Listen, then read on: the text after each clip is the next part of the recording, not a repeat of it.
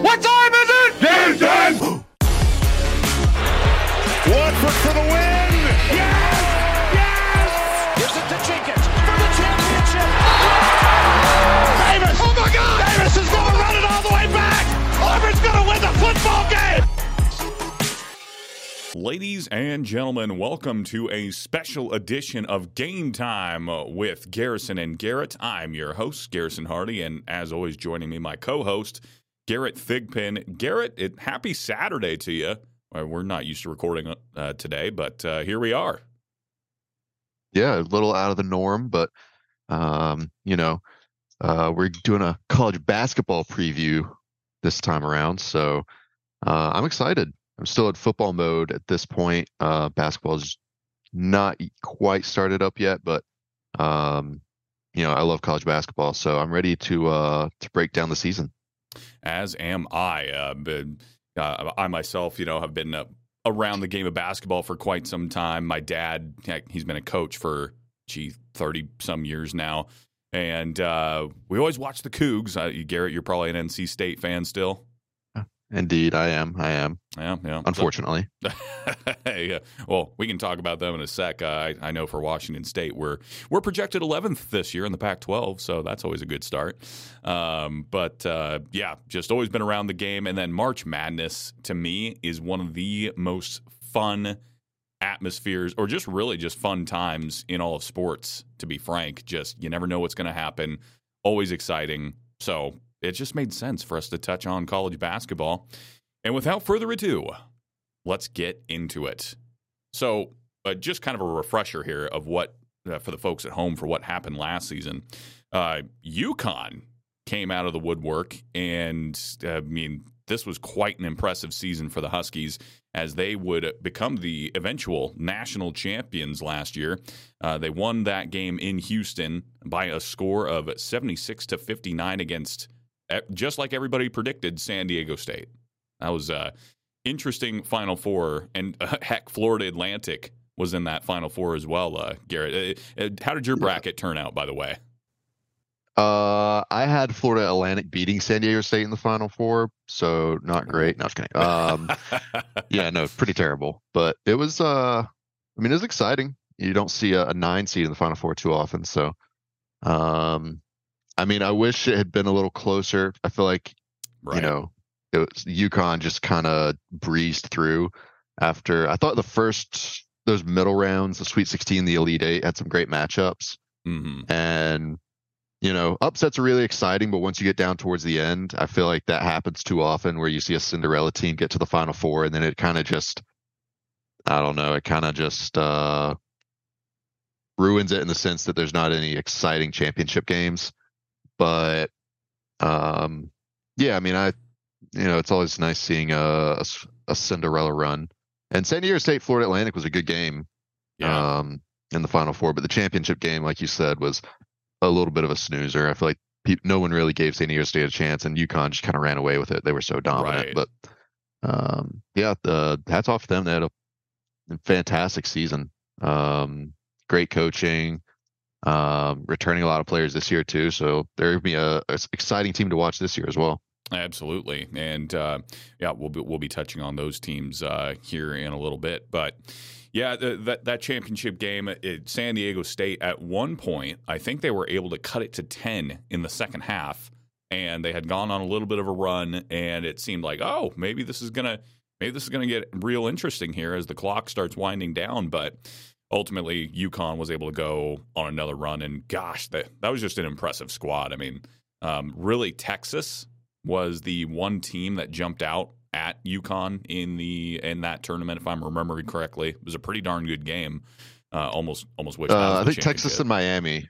Texas and Miami, that's right. That was the tight one, and I think people that was an exciting side of the bracket, because I liked Texas and Miami, and I thought both of them would be able to give UConn a good run, but. UConn was just too good. No, that was a great UConn team, and a lot of guys are gone to the pros from that team. So how's that shake out for UConn this year? So let's shift gears now and look ahead at the 23-24 basketball season. The AP poll dropped recently, so I figured I would kind of briefly touch on this, and then we can kind of give our general thoughts. And then from there, we will move on to the conferences, and we're going to do the Power 5 conferences this time around and kind of give a brief preview of those conferences, what a lot of the experts are saying, how maybe we would rank our conferences, or at least I kind of have a general idea of how I would rank them, and we can just go from there. So with the top 25, Kansas comes in at number 1, and to me, this really wasn't a surprise, Garrett, when Hunter Dickinson transferred from Michigan. He averaged 18.5 points last year, 9 boards, couple blocks a game. DeJuan Harris, elite two-way guard. Really, this whole Kansas roster just boasts a lot of talent. So I really wasn't surprised when I saw them coming in at number 1. They also have Elmarco Jackson, an ESPN 100 recruit. Kevin McCullier Jr. at averaged 10.7 points a game last year. KJ Adams, he's a junior. Or that's his name, rather. KJ Adams Jr. There we go. Come on, guys. It's tricky, yeah. Yeah, so there we go. An experienced squad, and I can't, not at all surprised at that number 1 ranking there. Yeah, I mean, they're only returning 4 scholarship players, but like you said, they got a lot of key pickups, mainly Hunter Dickinson, preseason All-American. Yeah, just a dominant force down low, the number 1 player in the transfer portal. So as soon as they picked him up, they were obviously going to be a contender. You mentioned Elmarco Jackson. He's going to play a huge role this season. Number 20 recruit in the country. Yeah, and then they do have some key pieces as well, like DeJuan Harris Jr., Kevin McCullough Jr., and then they got Nick Timberlake transfer in, and both him and DeJuan Harris, they shoot over 40% from 3.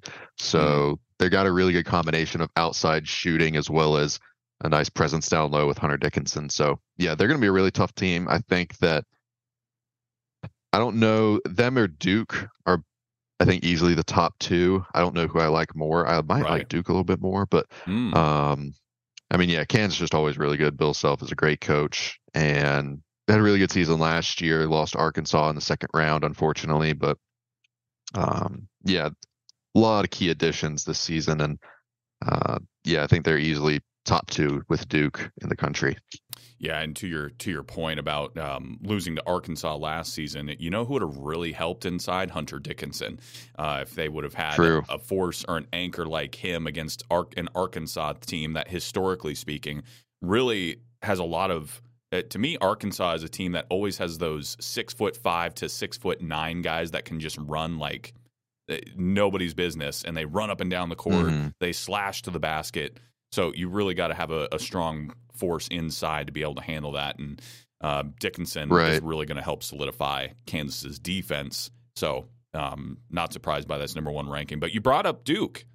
Duke's number 2. And Kyle Filipowski, obviously, his return to Durham put the Blue Devils in a close contest with Kansas for that number 1 spot. Potential first-team All-American, likely a draft lottery pick kind of guy.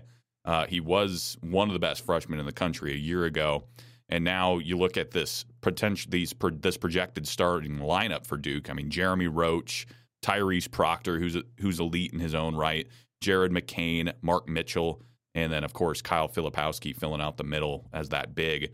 He's over 7 feet tall, very skilled. So I totally see where you're coming from with Duke potentially fighting for that number 1 spot. That was a close call.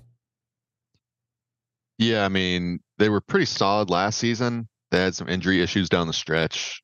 Lost to Tennessee in the second round, but they won the ACC, and they're returning their top 4 scorers. You mentioned Filipowski, Roach, Proctor, and Mitchell. And so they've got all those guys coming back. Jeremy Roach is the lone senior, kind of, I guess, being the leader of the team. But Kyle Filipowski is another preseason All-American. Just one of the best players in the country down low, just a dominant force as well, like Hunter Dickinson. But then they also, they got that veteran presence, returning their top 4 scorers, but then they're also adding the second recruiting class in the country and a lot of just really talented. They got 2 5-stars, Jared McCain and TJ Power, the 14th and 17th ranked recruit in the country.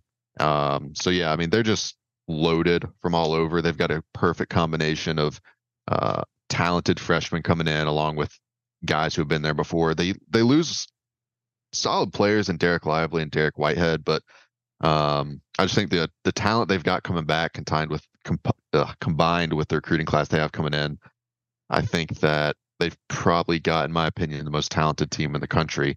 And it'll be I guess just whether or not they can stay healthy and whether they can mesh well, and then how well John Shire is going to be able to do that in his second season. That was a big storyline. Duke and UNC both losing historic coaches, and how the programs would continue on. And we saw UNC really struggle last year, but Duke was still, they won the ACC, and I think John Shire has a lot of support in Durham. So we'll see how well he can do now that he's got probably, in my opinion, most talented team in the country. But yeah, I really like Duke to be the best team this year. Well, there you go from Durham. How about Purdue coming in at number 3? Is this the year of the big men, Garrett? I mean, you've got we've already mentioned Hunter Dickinson. We've already mentioned Filipowski, and arguably the number 1 player in the country. He won the Player of the Year last year. Is Zach Edey with Purdue. He averaged 22.9 points per game, 12.9 rebounds per game, 2.1 blocks per game. I mean, he was one of the most dominant players in the country, and he led Purdue to that number 1 overall seed, where they would ultimately lose to a 16 seed. I believe that was FDU, if I remember correctly. Yep. That was awkward. No, I mean, I don't know. I'm, I may have mentioned this in our football podcast. I'm pretty anti Big Ten. I think the Big Ten gets overrated a lot, especially in basketball. So I was of the opinion Purdue was a bit overrated last year, and I was, a little bit vindicated in their 16 loss. But I mean, regardless of how overrated, I think they're no business losing to a 16 seed. Right. But yeah, I mean, Zach Edey won every award you can think of last year. He was the AP Player of the Year, won the Wooden Award. He's a preseason All-American this year, a senior. And yeah, crazy stats. 22 points, 13 rebounds, and just a menace defensively. Really tough to deal with. But you saw them get exposed a little bit by Farley Dickinson. I mean, Farley Dickinson had nobody of any height, and I think people just assumed Purdue would dominate them down low. But yeah, they just had a great game plan to deal with it and play around it, and was able to pull off the upset. So yeah, I think that's going to be the key for them, is finding a way to not be so one-dimensional, and when that's not working, just feeding it low. Can they shoot from the perimeter? I think that was probably a struggle for them last season. But yeah, I mean, they're returning their top 4 scorers, mainly Edey. Not changing the roster too much. They're going to be a pretty veteran squad, 2 seniors, a junior, and 2 sophomores in the starting 5 projected. They're adding a few pieces. Miles Colvin, a 4-star recruit coming in. He's a 6'5" shooting guard, 63rd ranked in the country.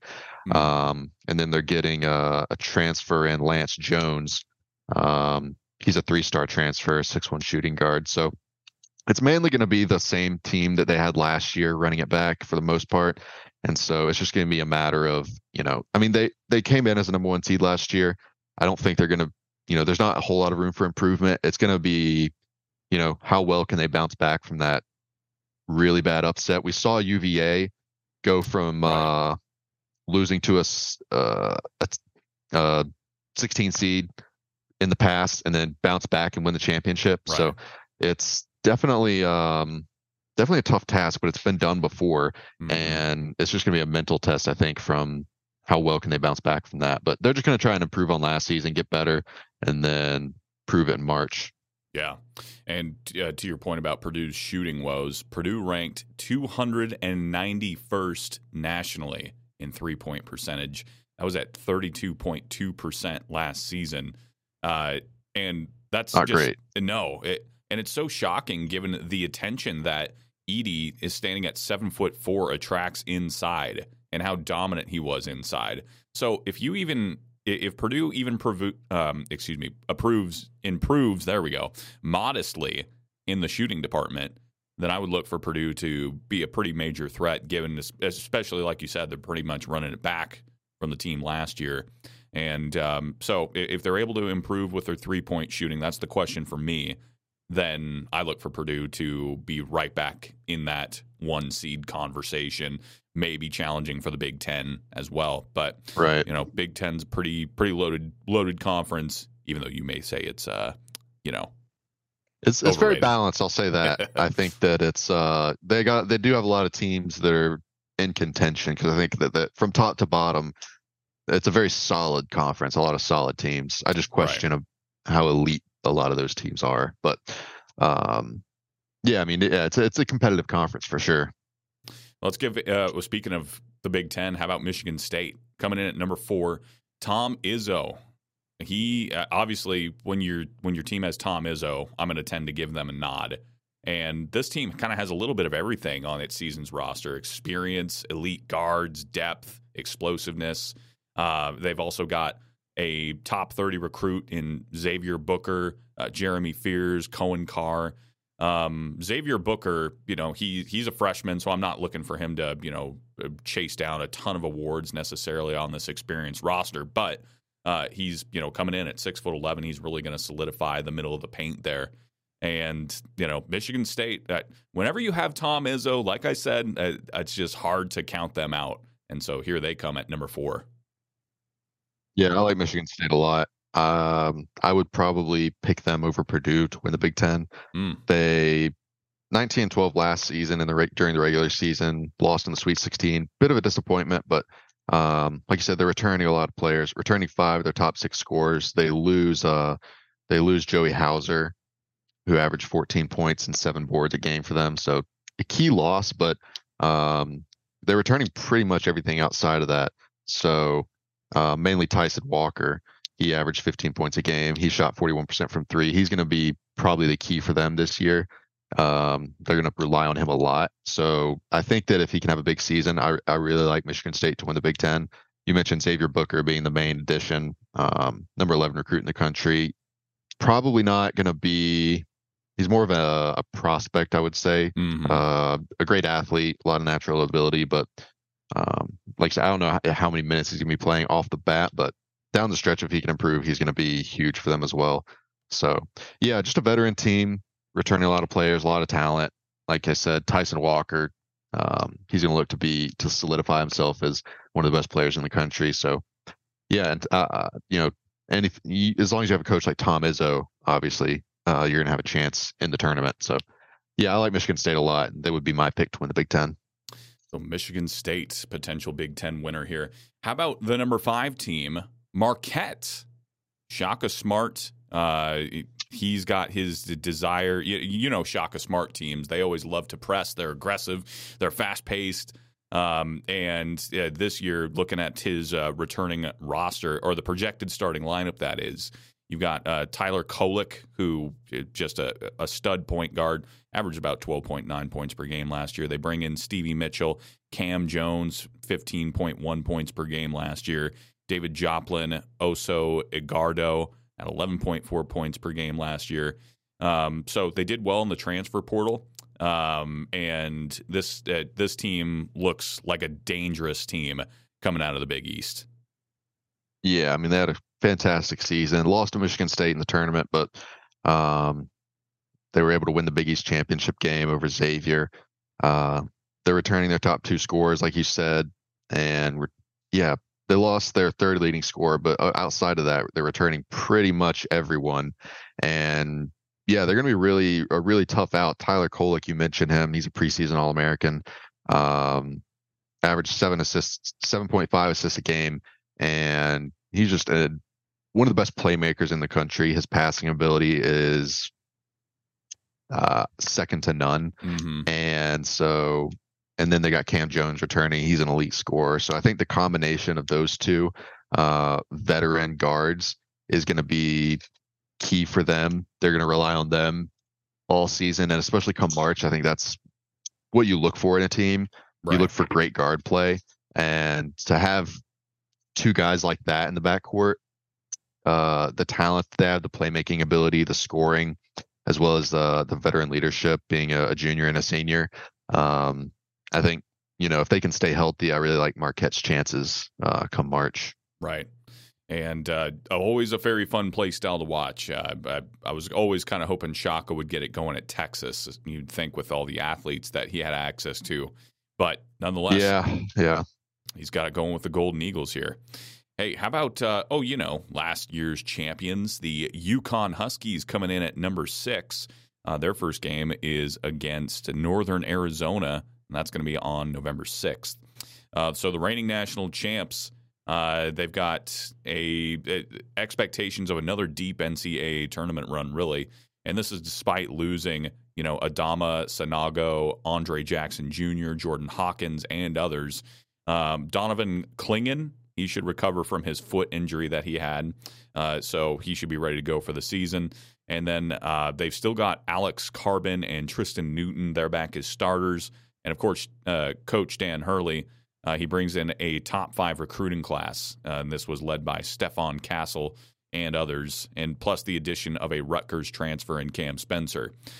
He's a good shooter. So the projected starting lineup would look like Tristan Newton, Stefan Castle, number 15 in ESPN's 100, Cam Spencer, 13.2 points per game at Rutgers, Alex Carbon, Carabon rather, and then Donovan Clingan, who will provide that stability in the post. Yeah, you mentioned they lose their top 2 scorers in Sanogo and Hawkins. They averaged 33 points and 12 rebounds between them. But returning a lot of talent still. Tristan Newton's going to be the key for them. He's a senior guard this year. He averaged 10, 5, and 5 last season. But the problem was his consistency. He was only a 37% shooter. So when they're going to be relying on him a lot this season, he's going to have to improve on that. But he was key for them down the stretch. He had 19 points in that championship game against San Diego State. He was their leading scorer. So, he's going to be big for them this season. And then Donovan Clingan as well. The big man, the 7'3" center. He was a freshman last season, didn't play a ton of minutes. He only averaged 13 minutes. But in those 13 minutes, he was able to get 1.8 blocks per game. So if he can get big minutes this season, like you mentioned, he's coming off a foot injury.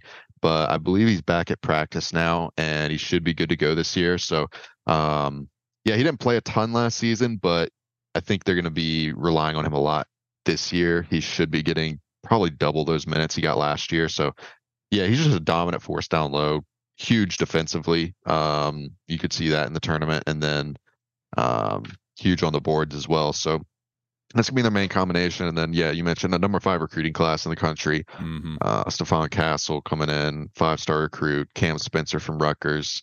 He's going to try and help outside shooting. He shot 43% from 3 last season. So, they've got it all around. Big men down low, elite weapons outside. So, I think they've got a good shot at returning this year. Dan Hurley's proved that he's an elite coach. He's one of the best in the country. And so, I think they have all the pieces there. It's just going to be a matter of replacing the scoring that they lost last season. But I think that if Tristan Newton can improve on his shooting, become a little more consistent, and really step up to the plate being that first option, then, UConn's looking really good this year. So stay tuned if the UConn Huskies see what kind of season they can have here. How about the Cougars?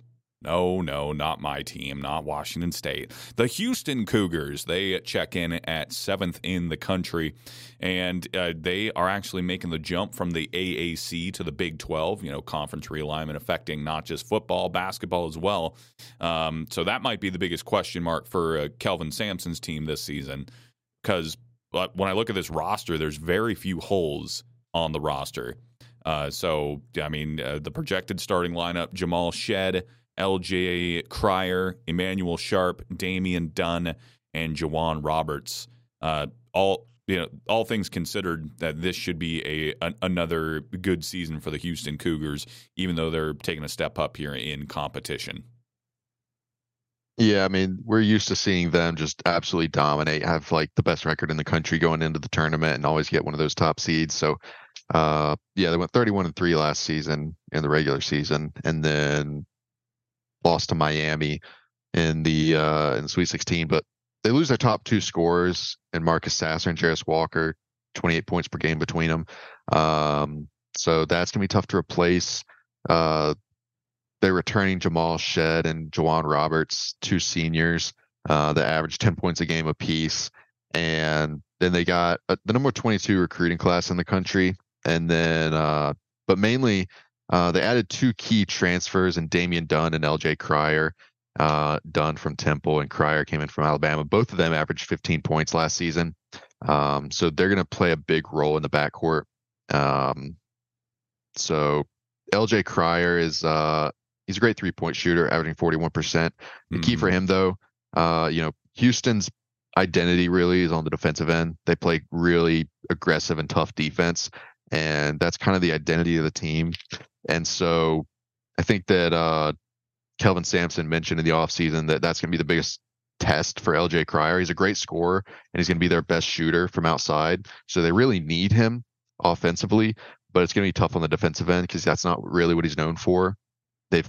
He's kind of been questioned on his defensive effort in the past, and so that's going to be the test for him. If he can really commit defensively, then I think that they'll be, like you said, a complete team, both offensive and defensively. So, yeah. And then 6'6" sophomore Terrence Arsenault.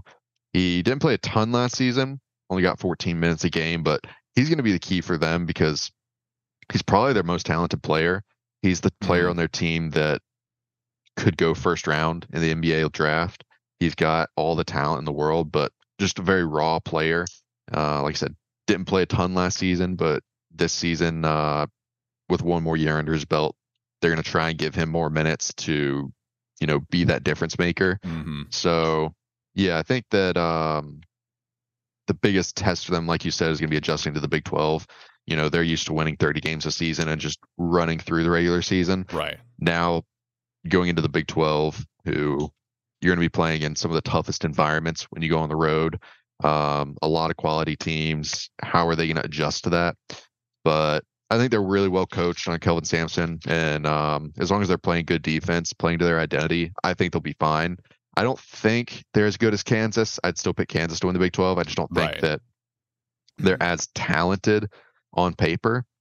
But I think that they probably are going to mesh better together, and they're going to be playing better defense than Kansas. So I definitely give them a chance. I think that it's kind of a two-horse race in the Big 12 between those two, but I'd still give the slight edge to Kansas just based on talent alone. Right. And I mean, historically speaking, Bill Self has been at Kansas for 20 years now, and they've won it 17 times. So, I mean, it's pretty hard to bet against that. So, Houston, looking at their schedule here, they've got some tough out of conference games as well. So they'll take on Xavier. That's at Xavier on December 1st. They've got Texas A&M coming to town, and honestly, I have Texas A&M as a dark horse to win the SEC. Just a very talented team, top to bottom, and potentially a deep tournament run in the Aggies' future as well. So that's a big game, December 16th. That's going to be at Houston. And then, like you said, stepping into the Big 12, you've got suddenly you go from having an AAC schedule to now you have Texas, you have Kansas, you have Baylor, all on your schedule. And really, the Big 12 to me is one of the best conferences in the country before the addition of Houston. So that's probably going to be the question for Kelvin Sampson. And say what you will about Sampson, there's some people out there who really aren't fans of him just because of some of his questionable recruiting activities in the past. But he always has his teams ready to play, very well coached. And as a basketball coach myself, I honestly look for some of his coaching videos to run in practice for my teams. Hey, there you go. He's got some good drills in there. So he knows what he's doing. And I look like you. I look for Houston to have a pretty good season this year. So moving on, those pesky Blue Jays, the Creighton Blue Jays, they find themselves coming in this year, currently sitting at 8th in the AP poll. It was kind of an up and down off season for Creighton. They lost starters Ryan Nemhard and Arthur Kaluma to the transfer portal, but then he convinced Baylor Shearman, Trey Alexander, and Ryan Kalkbrenner. They were actually considering going to the NBA draft. He got them to withdraw their names from the draft, and they're returning to Omaha. And then there's this Utah State transfer, Stephen Ashworth, who could fill Nemhard's shoes. And then there's Mason Miller, a Virginia transfer, there's Mason Miller and Virginia transfer, Isaac Trott, which should help offset Kaluma's departure. So looking at this Omaha team, I mean, that's a pretty solid roster right there. Yeah, they were a tough out in the tournament last year. They only went 21-12 in the regular season, but made it all the way to the Elite Eight and lost to eventual finals participant San Diego State. Yeah, they're returning the top three scorers, like you mentioned, Kalkbrenner, Alexander, and Shearman, all deciding to return. So a lot of veteran leadership on this team, a lot of experience, and Kalkbrenner is just a menace down low. He's 7'1", shoots 70% from the field. He averaged 16 points, 2 blocks a game. Just dominant force down there. NC State played them in the first round, and he was just an absolute terror to play against. So, and jumping in here, Kalkbrenner, this is according to makingthemadness.com. They always rank the top 100 players in college basketball. They have him at number 5. So to your point. Yeah, no, he's just he's a fantastic player. I hated playing against him. And yeah, you mentioned losing Ryan Nemhard, but they've got enough coming back with their top 3 scorers. And then you mentioned the Utah State transfer, Stephen Ashworth. He's going to play a big role for them this senior. He averaged 16 points last season, but mainly his 3-point shooting, shot 43% from 3. So they've got elite shooting. They've got a dominant force down low in Kalkbrenner, and just great guard play, great play down low. And Greg McDermott's proven that he can win games in March. So yeah, Creighton's going to be returning a really solid team that should be improved on last season as well. Right. So look out for those Blue Jays. We now go to the SEC. Tennessee, man, they've jumped up 9 spots here. I don't know about the AP poll all the time, but sometimes it seems to get it right. And I like Rick Barnes as a coach, which is where he's at Tennessee. He looking at his starting lineup here, Freddie DeLeon, I think I pronounced that right. This is a projected starting lineup, by the way. He was ranked number 38 in the ESPN 100. Santiago Vescovi, 12.5 points per game. Dalton Knecht, 20.2 points per game. This was back at Northern Colorado, a transfer. Josiah Jordan James, 10 points per game. And Jonas Idu, he comes in averaging just 5.1 points per game, but still, he's going to be a solid rim protector. I mean, he's 6'11", and that's going to help solidify Tennessee's defensive front. Yeah, they finished 4th in the conference last season, lost in the Sweet 16.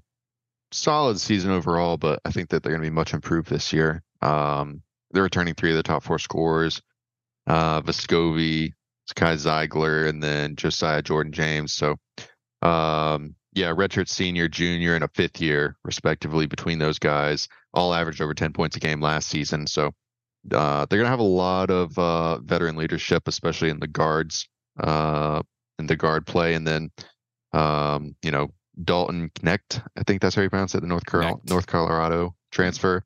He averaged 20 points a game last season, 38% from 3, another 5th year player. So a lot of veterans on this team.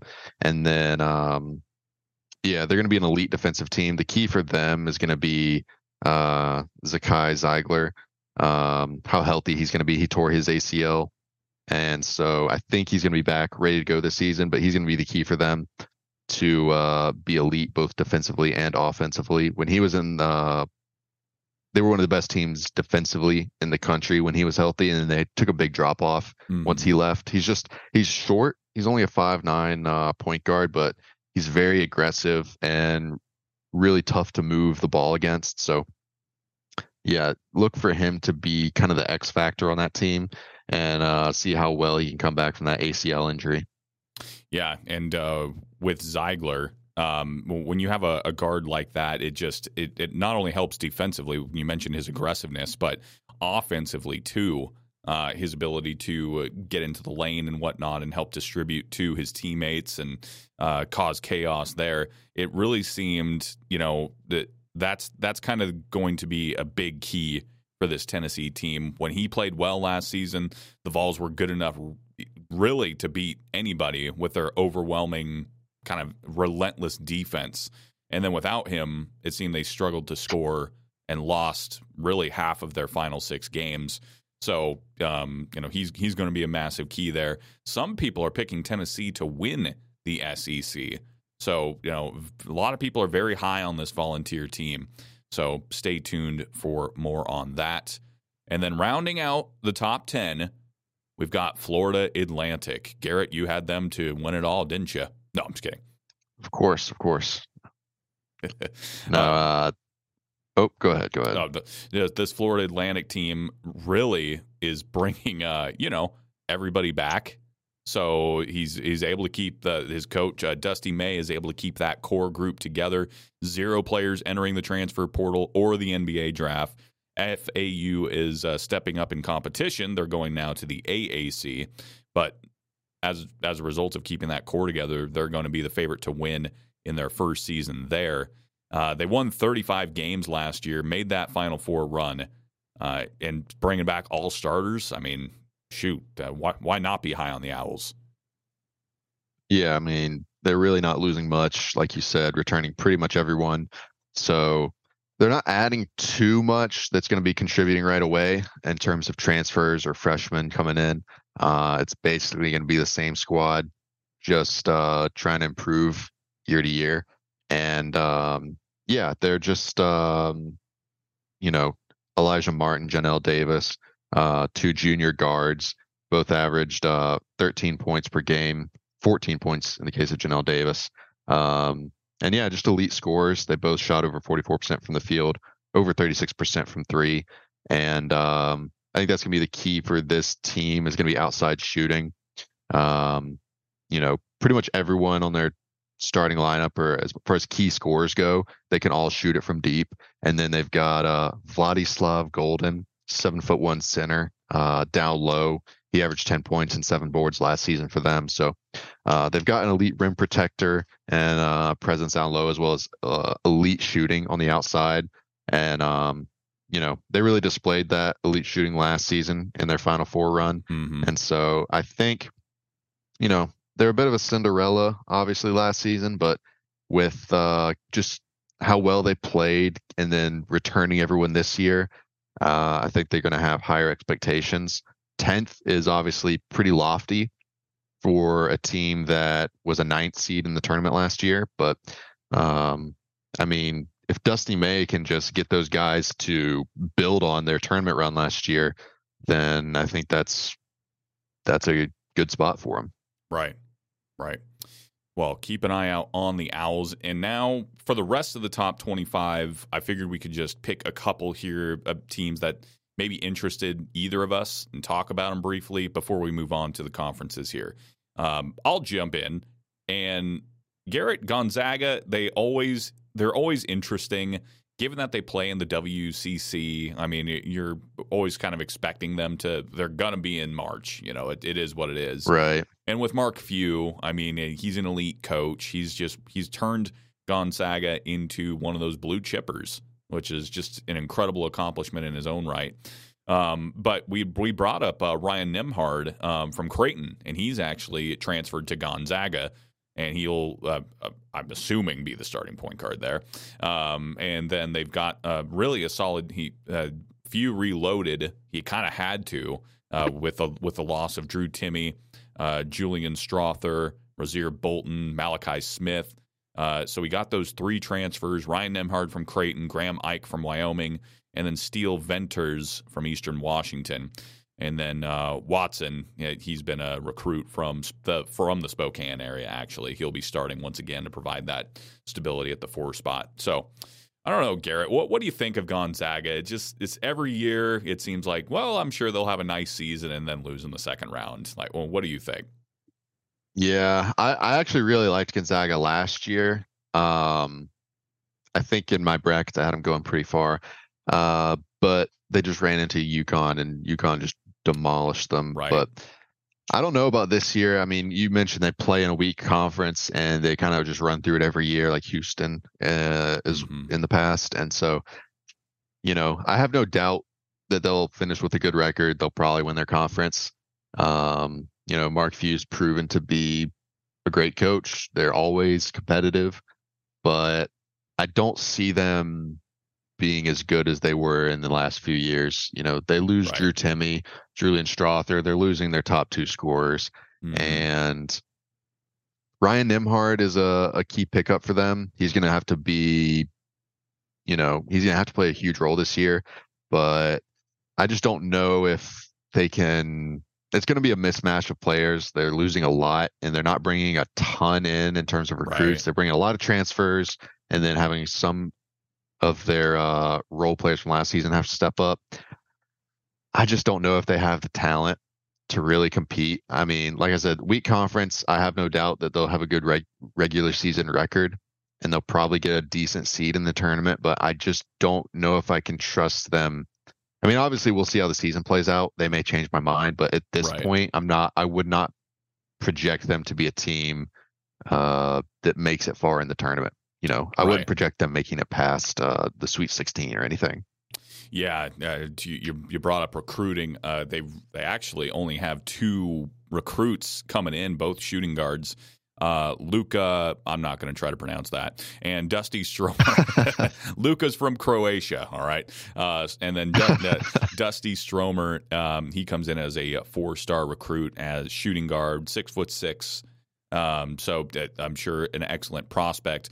The 3 transfers, though, Graham Ike, he was a 4-star recruit, at 94 from Wyoming. Ryan Nembhard, also a 4-star recruit when he went to Creighton.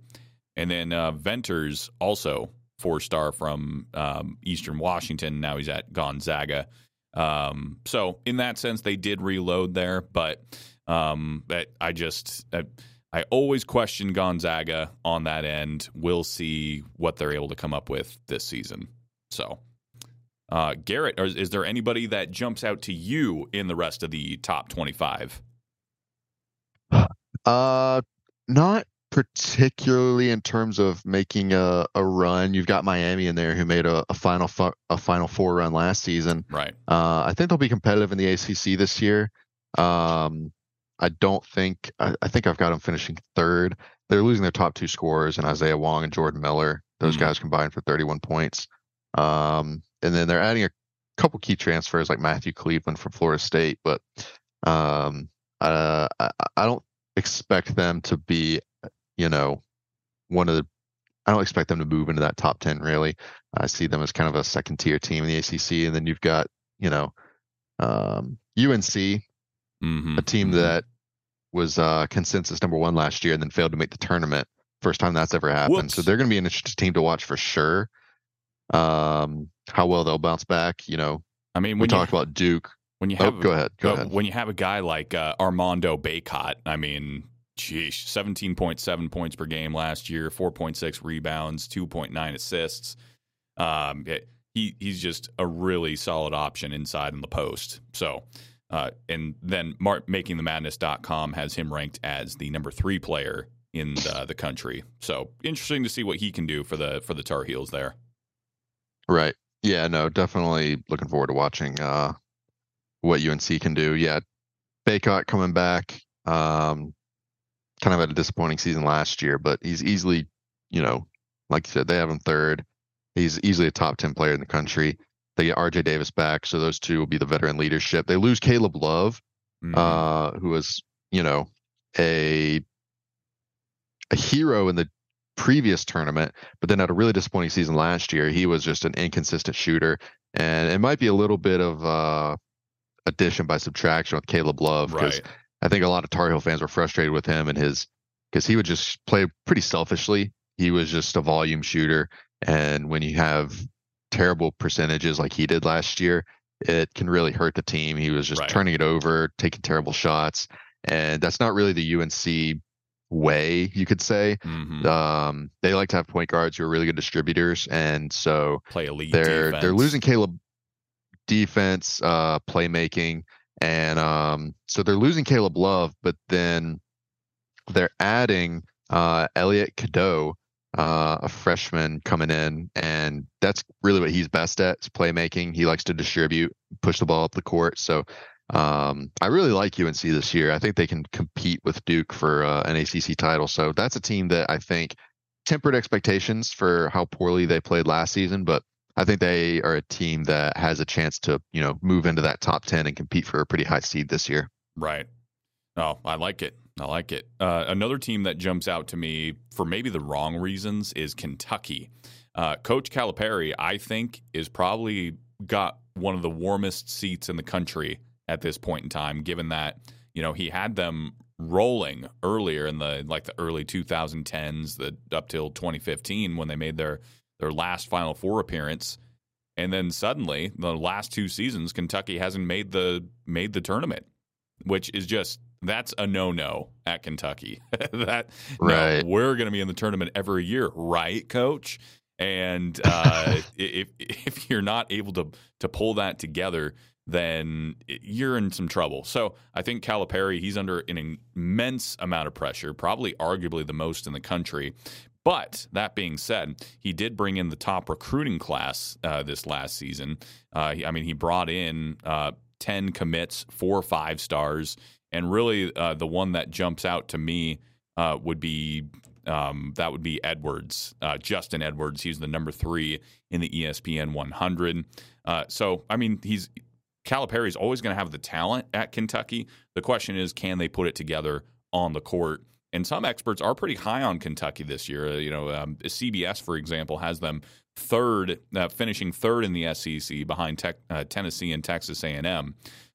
So could be a good kind of bounce back season for Kentucky here. So keep your eye on the Wildcats. And then maybe a couple other teams that jump out. Villanova. Villanova didn't make the tournament last year, and that doesn't happen at Villanova. What's going on?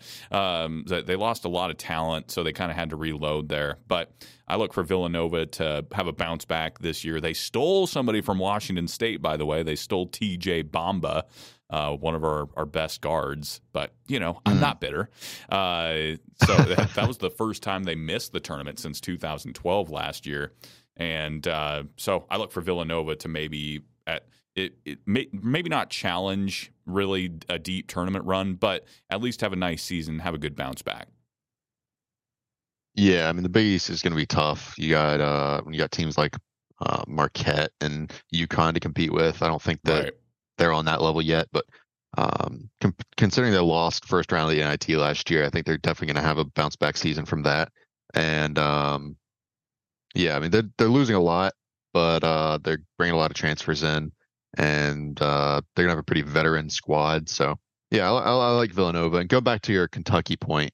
The recruiting class they got in is just absolutely ridiculous. They have 3 of the top 6 players in the country coming in, and Justin Edwards, Aaron Bradshaw, and DJ Wagner. So yeah, they're gonna be an exciting team to watch.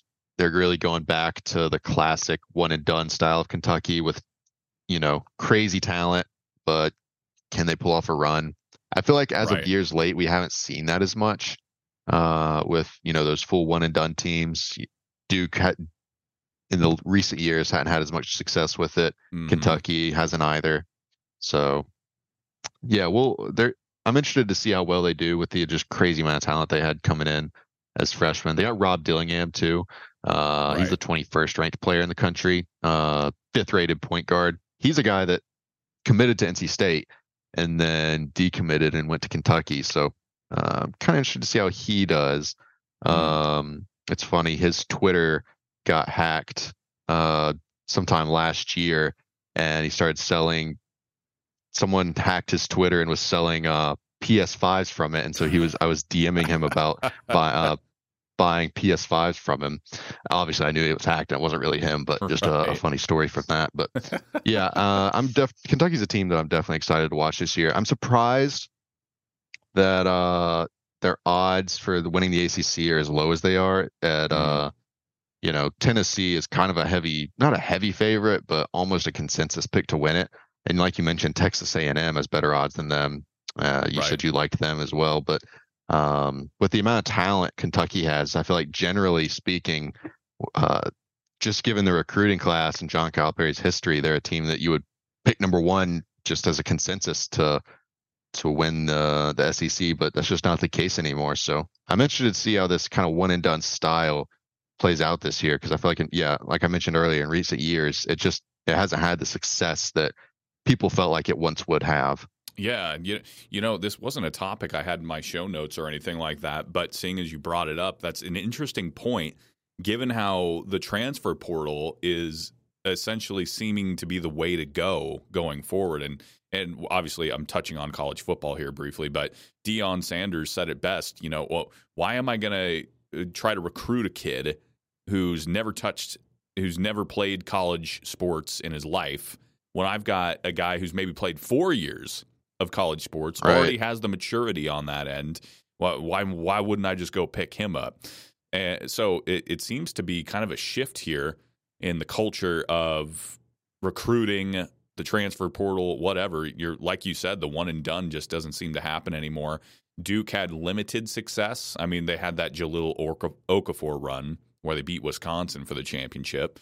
But then they kind of just fell off after that. I could tell Krzyzewski wasn't really, maybe he was a fan of it, but it just didn't seem the same. It didn't seem to have the same pageantry that his past teams did. I mean, he recruited program guys who were going to be there all 4 years, and they were going to buy into the program, and that he had some incredible teams that he built from the ground up and he developed. And then suddenly the one and done trend came in, and that went by the wayside, and he picked up Kyrie Irving, who didn't Kyrie Irving only play like 9 games at Duke, if I'm remembering correctly? I think he played 10 or 11 and then got hurt and missed the rest of the season. And then went pro, and obviously the rest is history there. But what are your thoughts on the one and done trend? I mean, is that a positive for a team? Because my opinion, that it's just tough to build that cohesive team unit, and tough to build an identity when you guys are essentially, they're just rental players. Look, we're here because we have to be, and then we're off to the NBA. Yeah, I don't know. I think because, like you said, Duke, they had a little bit of success in years past, but I mean, when you saw, I think they had the team with Cam Reddish, RJ Barrett, and Zion, probably the best recruiting class of all time.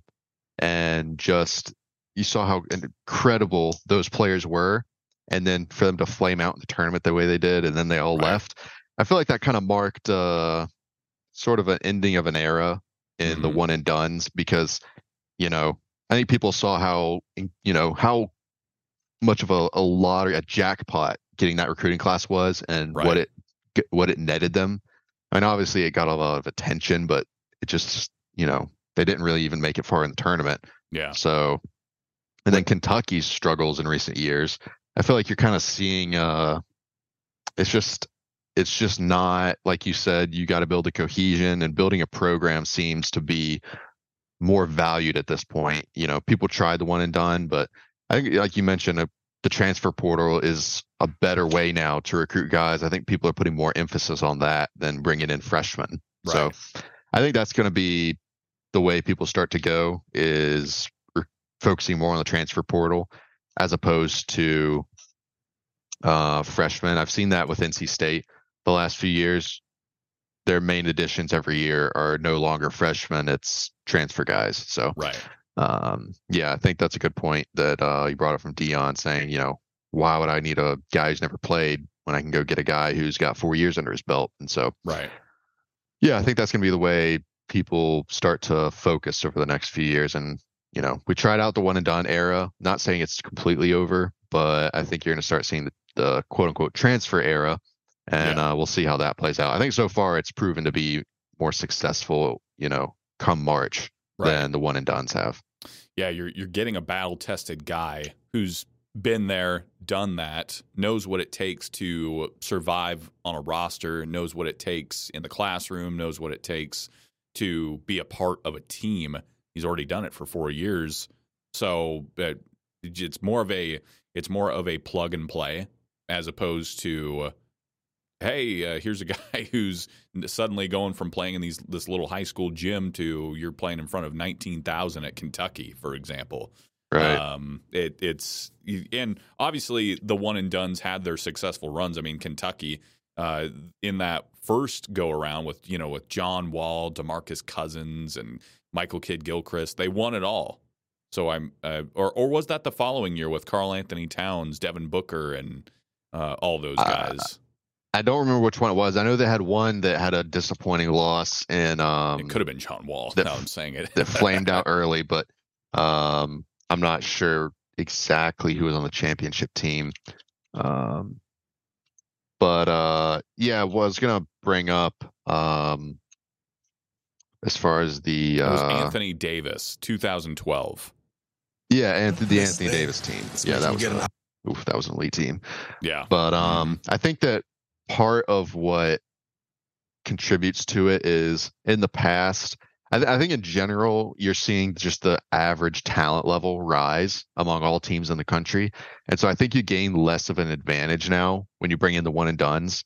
Like just because Kentucky's bringing in 3 of the top 6 players, that I think in 20 years ago, that would be enough to really put you over the edge. But nowadays, I think the average level of talent has risen to the point where it's less of an advantage when you have those top freshmen coming in.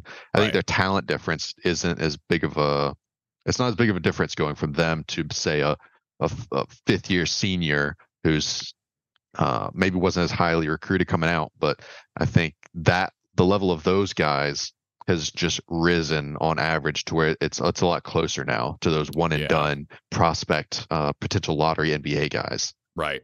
And again, basketball is just different in that we have March Madness. So a team of a bunch of freshmen who have never been in a scenario like that where it's win or go home, and suddenly all this massive pressure is put on their shoulders. They're in front of the eyes of the world. One of the most watched sporting events in the world is March Madness, and it's just a lot of pressure. And by and large, these one and done teams have just gone by the wayside. And that Kentucky team I brought up, for example, they were 38-0 going into the game that they eventually lost, and that was the team with Karl Anthony Towns, Devin Booker, just an absolutely loaded roster. They had to come out in shifts, like there was a first unit and a second unit. Right? Yeah. That's how good that team was, and they ended up losing to a team that maybe didn't have those guys. March Madness is much more. That's why you see so many upsets. You'll see a team from Corpus Christi, Texas, but all those guys are 4 and 5 year guys who have been playing together for quite some time, who have bought into the program and are just frankly happy to be playing college basketball, the game that they love. And they come together, and it's tough to handle, even if you have those elite athletes. Now, if in football, you and I talked about this. I forget in what context we were discussing this, but football, if you've got the elite athletes versus a team that, well, yeah, we've played together, that doesn't matter quite as much. I mean, at the end of the day, that 5-star running back is going to run you over. If you're at this one star, it is what it is. But basketball, those doesn't matter as much. Go ahead. I was just say, especially when it comes to like the offensive line, when you just get those, elite offensive linemen who are, they're just physically so much more dominant, and that's basically your entire job is to be more physically dominant than the other person. Right. It makes a big difference. It kind of makes it hard for the hardworking little guy to get past them. So right. And you see it in basketball where you can have Zach Edey, for example. Right, exactly.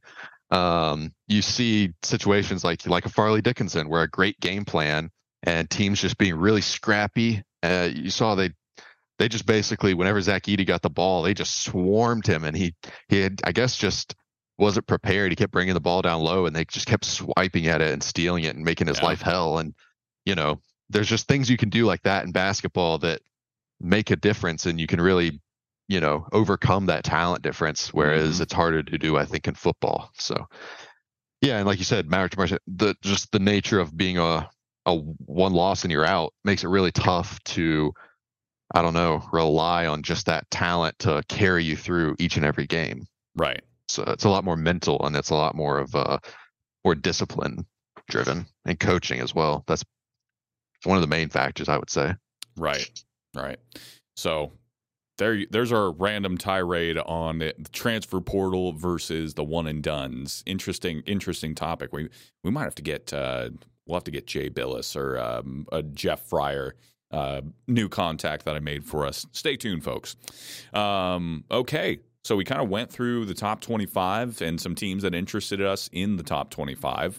Now let's shift focus to the conference side of things.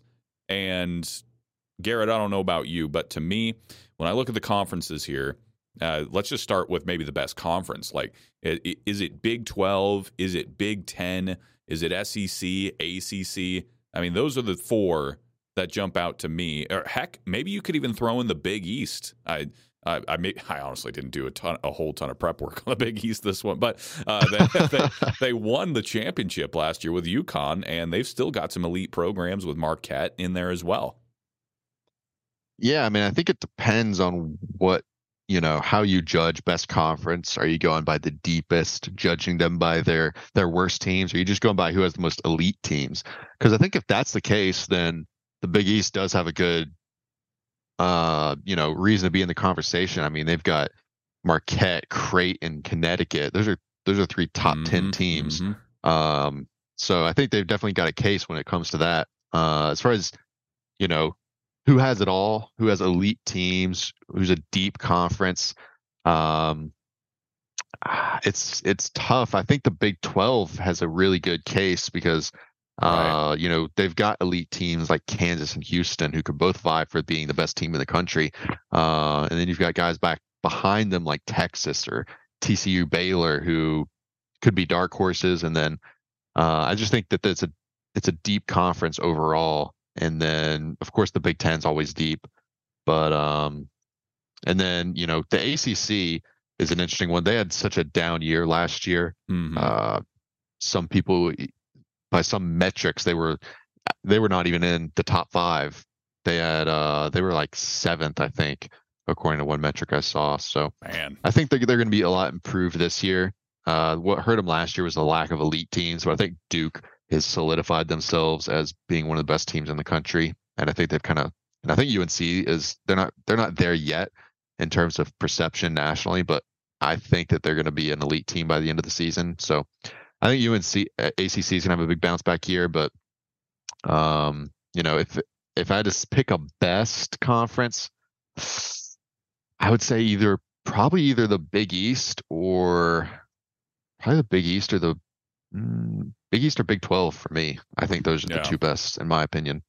Yeah, and I would be inclined to agree with that. Big 12, I would probably pick the Big 12, and I don't do that lightly. I think the Big East, I mean, it's got an incredible crop of talent. It's incredibly elite. And then Villanova, you could throw them back into the mix. They're going to be better this year. So you got UConn, you got Marquette, you got Creighton, Nova. So the Big East in its own right is going to be an incredibly challenging conference.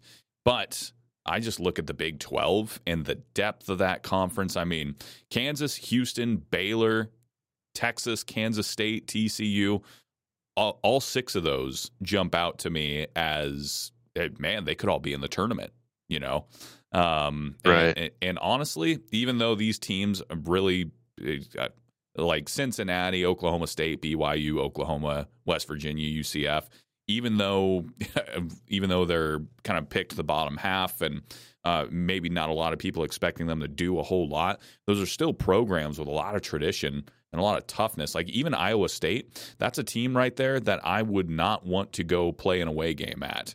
And that's what these Big 12 teams have to face seemingly on a nightly basis. BYU, I don't want to go to that away game. I've seen that they've got like a 20,000 seat arena in their own right. So there's just some tough environments, tough teams. It's a gritty conference in my book. So I would lean towards the Big 12, but the Big East right there with them. Big 10, I would put up there as well. Maybe a close third.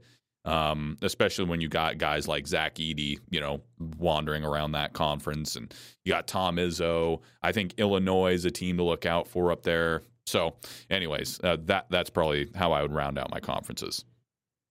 Yeah, I've said I think the Big Ten's generally overrated, and my thoughts on the Big Ten, they're deep and they've got a lot of competitive teams, but in my opinion, they just really always lack the elite teams. Purdue kind of emerged last year, but we saw how they ended up in the tournament. It just seems that every year when it comes tournament time, the Big Ten just does not perform. Right. And again, this is a little bit of my bias of ACC versus Big Ten. Isn't there an ACC Big Ten challenge every year? There is, and the ACC dominated it for a long time, but over the last 5-6 years, it's been kind of the Big Ten has kind of run it. But the ACCs have some down years, but when it comes to March, the ACC always performs. Right. They're always sending teams to the Final Four. They're 2 years ago, I can't remember the stat, but the last 2 years, people have really been down on the ACC, but I don't know. They show up in March better than teams like the Big Ten. I'm trying to jog my memory. I don't think the Big Ten sent a single team to the Elite Eight, if I'm not mistaken. Oof.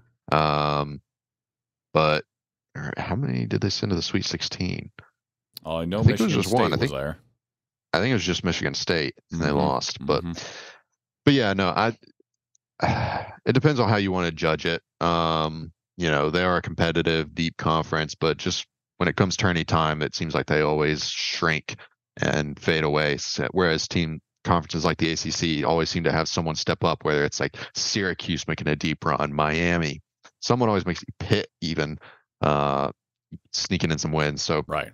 I think that if the ACC can get back to having some elite teams like Duke or UNC, then I think that they'll re-solidify themselves as one of the best conference. And the Big Ten, they just need to do it in March for me to really respect them as an elite conference personally.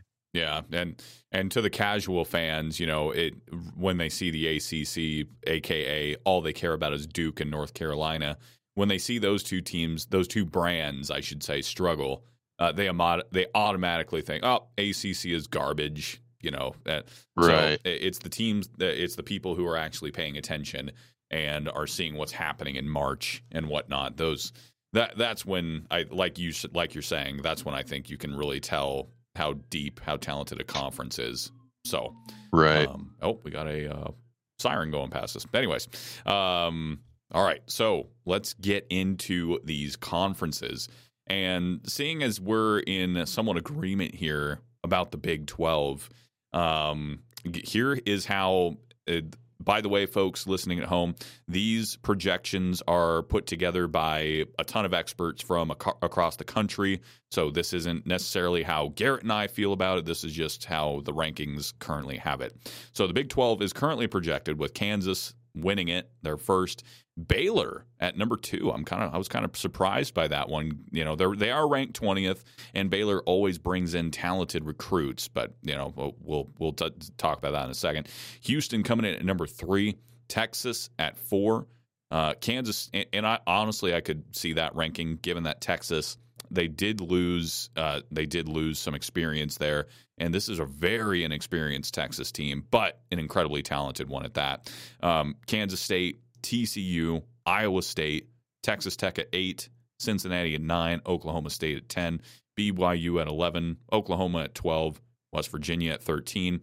And by the way, with West Virginia, Bob Huggins is gone after uttering a slur on a radio show, and that was after a DUI arrest. So just wasn't a good look. Not a good period for Bob Huggins. No, and honestly, I wasn't planning on talking about this either, but I'm kind of sad by that whole situation.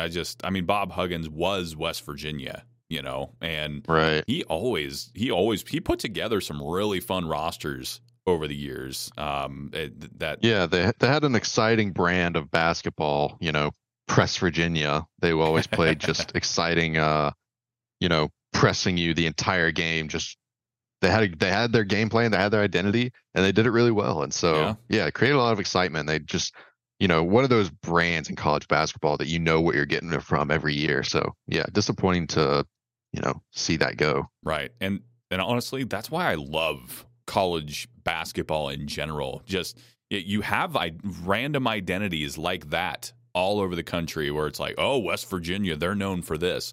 Or back when Rick Pitino was at Louisville, it's like there's another team that's going to press you the entire game and play a very unique style of basketball. Tom Izzo and his style, at Michigan State and the program he's built there. Virginia, with the pack, the pack, Tony Bennett. Yep, that pack line defense. It is frankly sometimes ugly to watch, especially on offense. But like Big Ten football. Exactly. He's bringing a little taste of that to the ACC.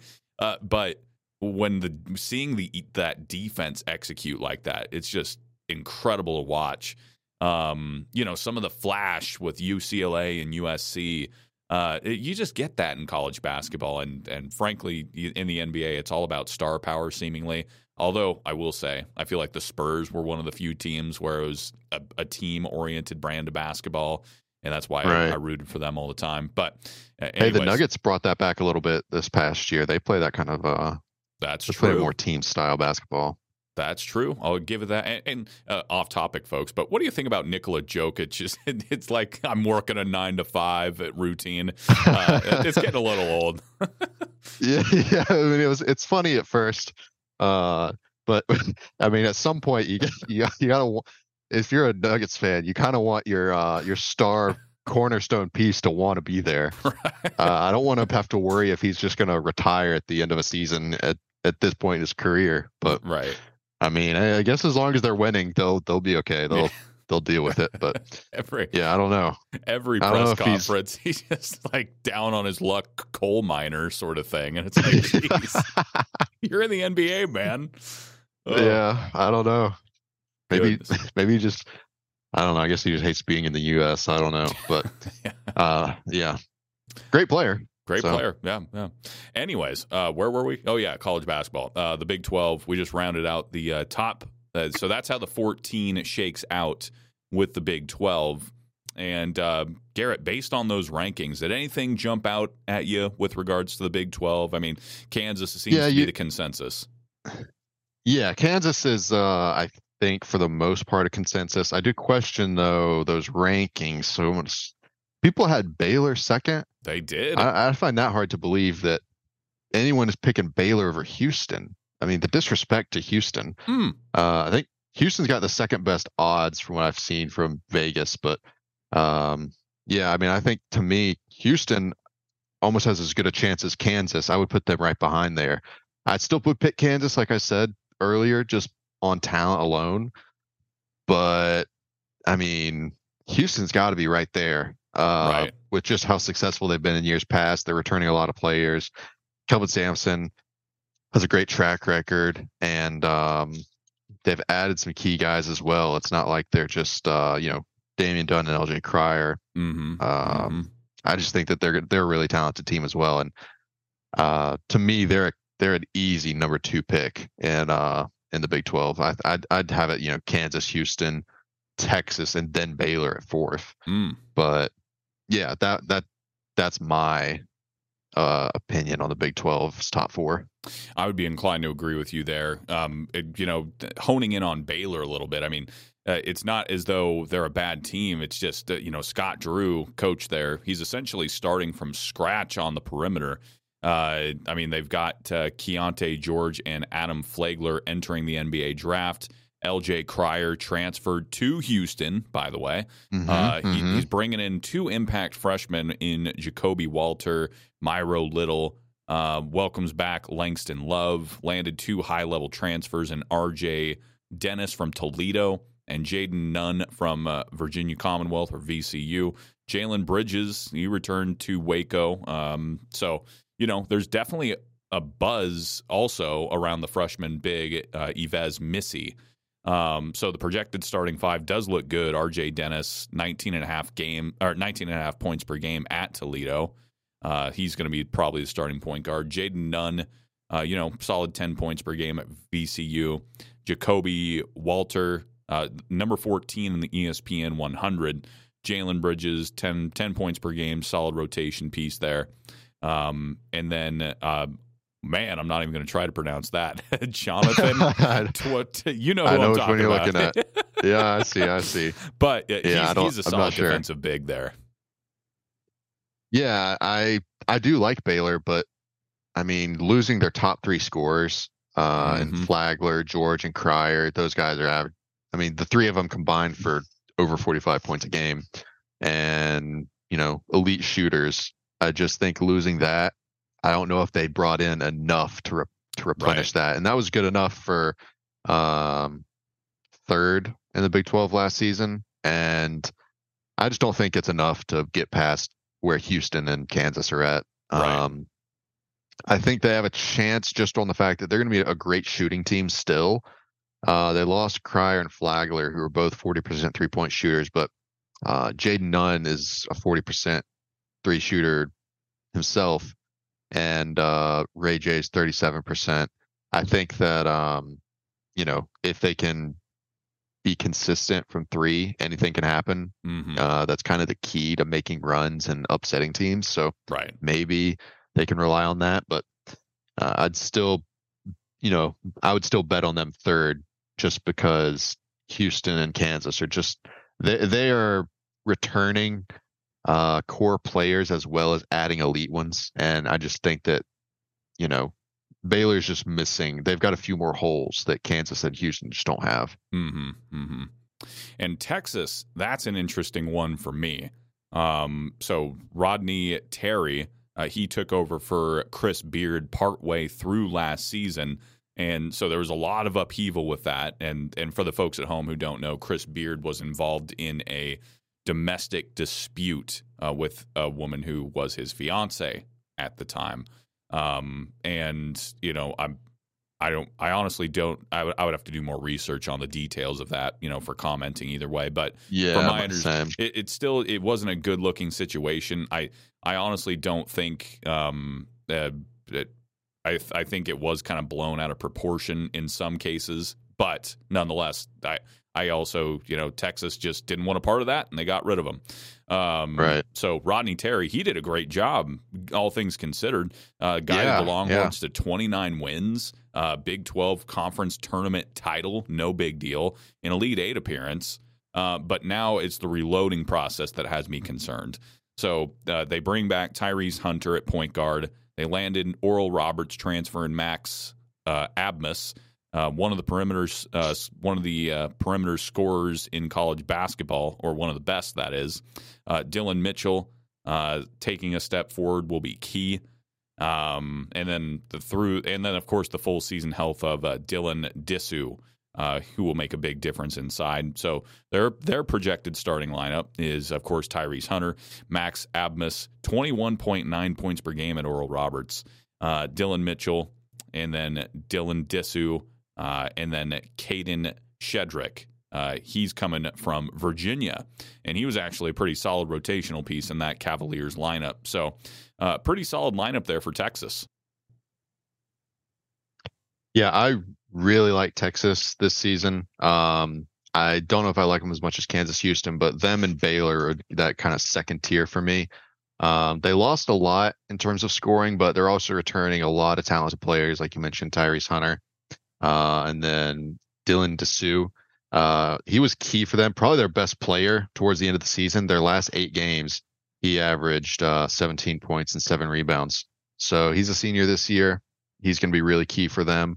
And then, like you mentioned, Max Abmas from Oral Roberts transferring in, one of the best scorers in the country, 22 points a game, and he shot 40% from 3. He's an elite shooter and kind of just rounds out what they need. So I really like Texas. They're similar to Baylor for me, kind of that second tier in the Big 12. But I think Texas has a better shot of winning it all for me than Baylor does. I think Texas just has a little more firepower with great guard play, and with Abmas and Tyrese Hunter. two veterans who are great, elite scorers and playmakers, and Dylan Dessou as well, being 6'9" senior. He can score the ball as well as anyone. Great rebounder. So I think they've got it all, and I think they've got the key pieces to make a run like they did last year. Mm-hmm. So I think overall, though, I'd still have them third, probably. Them and Baylor kind of 3A, 3B for me. But they're a team that I like a lot, and a dark horse that could potentially make a run for that Big 12 title. Well, there you go. Kind of a look at the Big 12 there. Kansas State and TCU kind of rounding out that top 6 of teams that are probably worth even looking at, honestly. Iowa State is always a team that interests me, at least when they're at home. It just doesn't seem like their game has historically traveled when they go on the road and whatnot. So Kansas State, TCU, Iowa State, really those top 7 teams, you could make the argument, could at least be fun to watch. So there's the Big 12. Stay tuned, folks. Garrett's favorite conference now, the Big 10. Yes. The Big 10 rankings, again, as reported by the experts, they've got Purdue finishing first, Michigan State second, Illinois, they're making a jump here, third, Maryland fourth, Wisconsin fifth, Indiana sixth, Northwestern 7, Ohio State, man, what a fall from grace. They find themselves 8th, or that's at least where the experts think they'll finish. By the way, last year, in years past, Ohio State has rattled off 5 straight 20-win seasons to begin Coach Chris Holtman's tenure. But last year, they went 16-19, 5-15 in the Big Ten. Catastrophic. Yeah, that was basically a catastrophe. They lost 14 of 15 league games at one point. Then there's Rutgers, Iowa, Michigan, another fall from grace. Juwan Howard, he's got some explaining to do. And then they lose Hunter Dickinson on top of that. Nebraska, Minnesota, Penn State, kind of the historic bottom feeders of the conference there. So there's the Big Ten. What are your thoughts on those rankings, Garrett? To me, it's kind of a somewhat similar to the Big 12. It's kind of a 2-horse race for me between Purdue and Michigan State. Purdue being the mostly consensus favorite, but I would probably pick Michigan State to win it. I just think Purdue's a little bit overrated. They had a great season last year, but I'm not a believer in them. And I think Michigan State has a little more firepower. And, we've already talked about both those teams. I do think they're the 2 top teams in the conference, but I personally have Michigan State ranked first. I just think that, Tyson Walker, I think he's going to be able to, I think he's going to take his game to the next level and be maybe the best player in the conference. So, yeah, I really like Michigan State. And then outside of that, I think maybe Maryland could have a shot as kind of a dark horse. Yeah, I like Maryland. Let me see here. They're returning 3 of their top 4 scorers, mainly Jameer Young. He's a 5th-year senior, averaged 16 points, 5 boards, 3 assists. And then they got a really solid recruiting class coming in as well. Highlighting that is Deshaun Harris-Smith. He's a 6'4" shooting guard, 27th ranked player in the country coming in. And so I think they're a pretty talented team. I think they're really solid. I like them a lot. The key for them is going to be their shooting. They're a pretty poor shooting team, and especially from 3, that's kind of their weak point. And so I think if they're able to improve on that, then I think they could potentially contend for that top 2. But outside of that, I really don't see much in this conference that hits that elite level. I think it's pretty much just Purdue and Michigan State, in my opinion. Yeah, I'm inclined to agree with the top 2, especially. It's going to come down to them, and man, those are going to be some fun games to watch. I like the Maryland bit of info there. I would also point people towards Illinois. I think Illinois could potentially have one of the best defenses in the country. And then, I mean, you have Terrence Shannon Jr., the league's probably number 2 returning scorer, averaged 17.2 points per game last season. A versatile guard and wing, joined the proven front court. That was with Coleman Hawkins and Dane. I don't know if I'm going to say this right. Danger. No, I'm just kidding. I'm not. Danger. One of those two. So anyways, those are great building blocks right there. But they also they really need to improve they need to improve in the backcourt.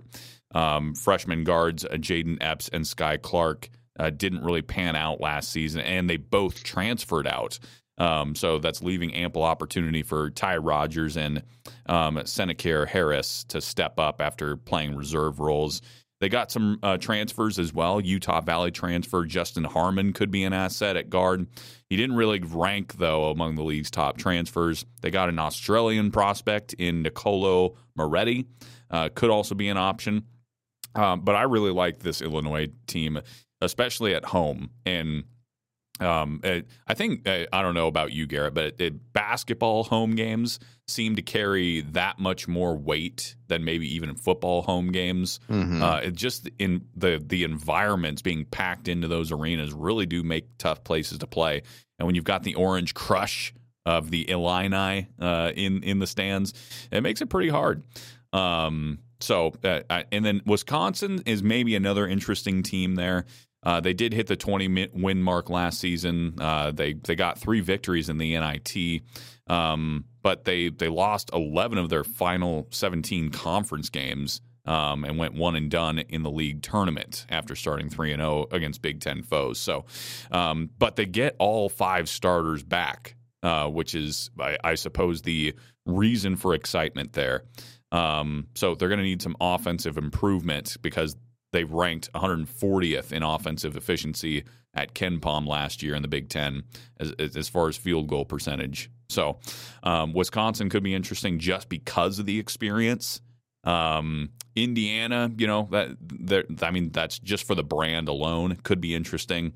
But they're projected to go 6th. So there's some more info for you there on the Big Ten. And elsewhere, let's see here. Big Ten, and then another conference of interest is the SEC. Now, the SEC, I think, is actually pretty darn deep, but still, you could make the. What do you think, Garrett? Would you have the SEC above the Big Ten? I think this year they could make that argument that they're a little bit deeper, just in terms of. I really don't know who's going to win the SEC at all. The Big Ten, I feel like, is a 2-horse race at the top, and then I'd probably like some of these second-tier teams like Kentucky, Florida, teams like that. I probably like a little more than teams like Maryland and Illinois. Sure. But I mean, I don't know. It's kind of a toss-up to me. I think that they're both pretty deep, but it's hard to say, honestly. The SEC might be a little bit deeper. Well, here's how the SEC preseason rankings shake out. You've got Tennessee. People like Tennessee. They've got them ranked at number 1. Texas A&M, number 2. Buzz Williams, former Marquette coach, by the way. Kentucky in at 3. Arkansas, always a tough team, at 4. Bama, they're at 5 after a pretty fantastic season last year. Granted, it ended in disappointment, and there was some controversy off the court as well. Auburn at 6, and they're always a tough team. Mississippi State at 7. Missouri at 8. Florida 9. Kind of a fall from grace from the early 2000s. Ole Miss at 10. LSU 11. Vanderbilt 12. Georgia 13th. And South Carolina at 14th. And weren't they in a Final Four not that long ago, within the last several years at least? South Carolina. Mm-hmm. They made a Final Four run a few years back. That's been a while though. Definitely not. That was a bit of a Cinderella run, but yeah, a little ways, few years removed from that for sure. Right. Well, there you have it. I think that was 2017. 2017, if I remember correctly. Okay. So 6 years, time flies. So that's kind of how the SEC shakes out there. Really, it seemed to me, at least, this seems to be a race for the top, with the top three teams: Tennessee, Texas A&M, Kentucky. All exciting rosters, all exciting styles of play. I really like the top three of the SEC here. Yeah, I'm with you. I think that Tennessee, Kentucky, Texas A&M are all pretty solid teams.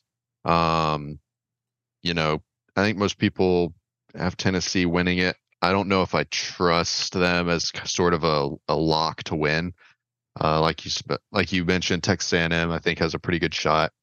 Kentucky has the talent, and you know, they're a bit of a wild card. I could see them. I would not be surprised if Kentucky kind of runs away with it and wins the conference. But yeah, this one's real. I mean, the SEC is just really, really tough to pin down.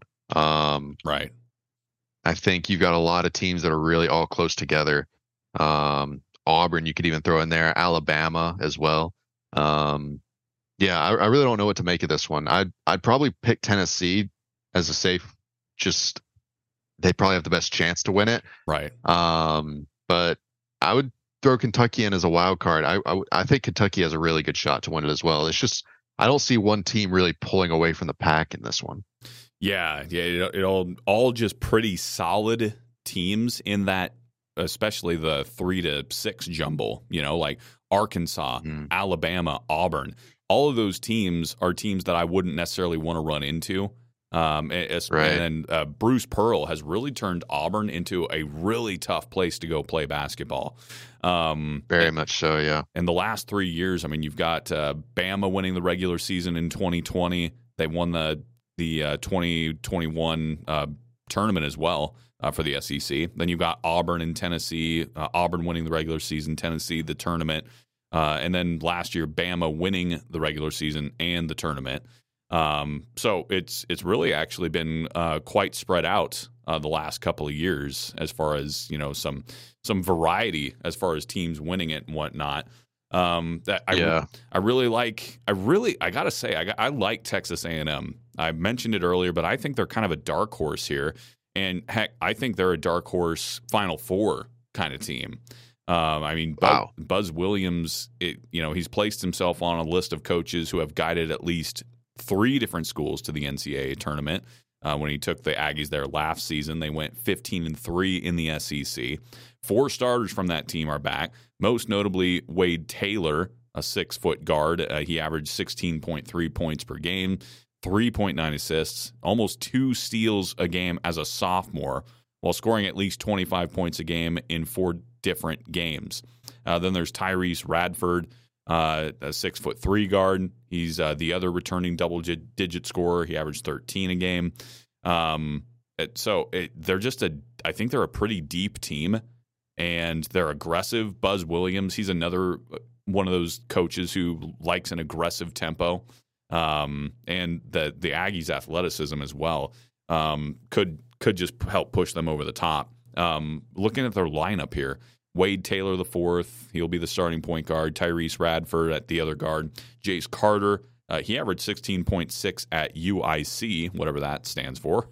And then there's Henry Coleman III, and Julius Marble will round out that front court. Both of them were around 10 points a game. So, yeah, I really like this Texas A&M team. Will they, go to the Final Four? I can't say for certain, but I think they're a really solid club.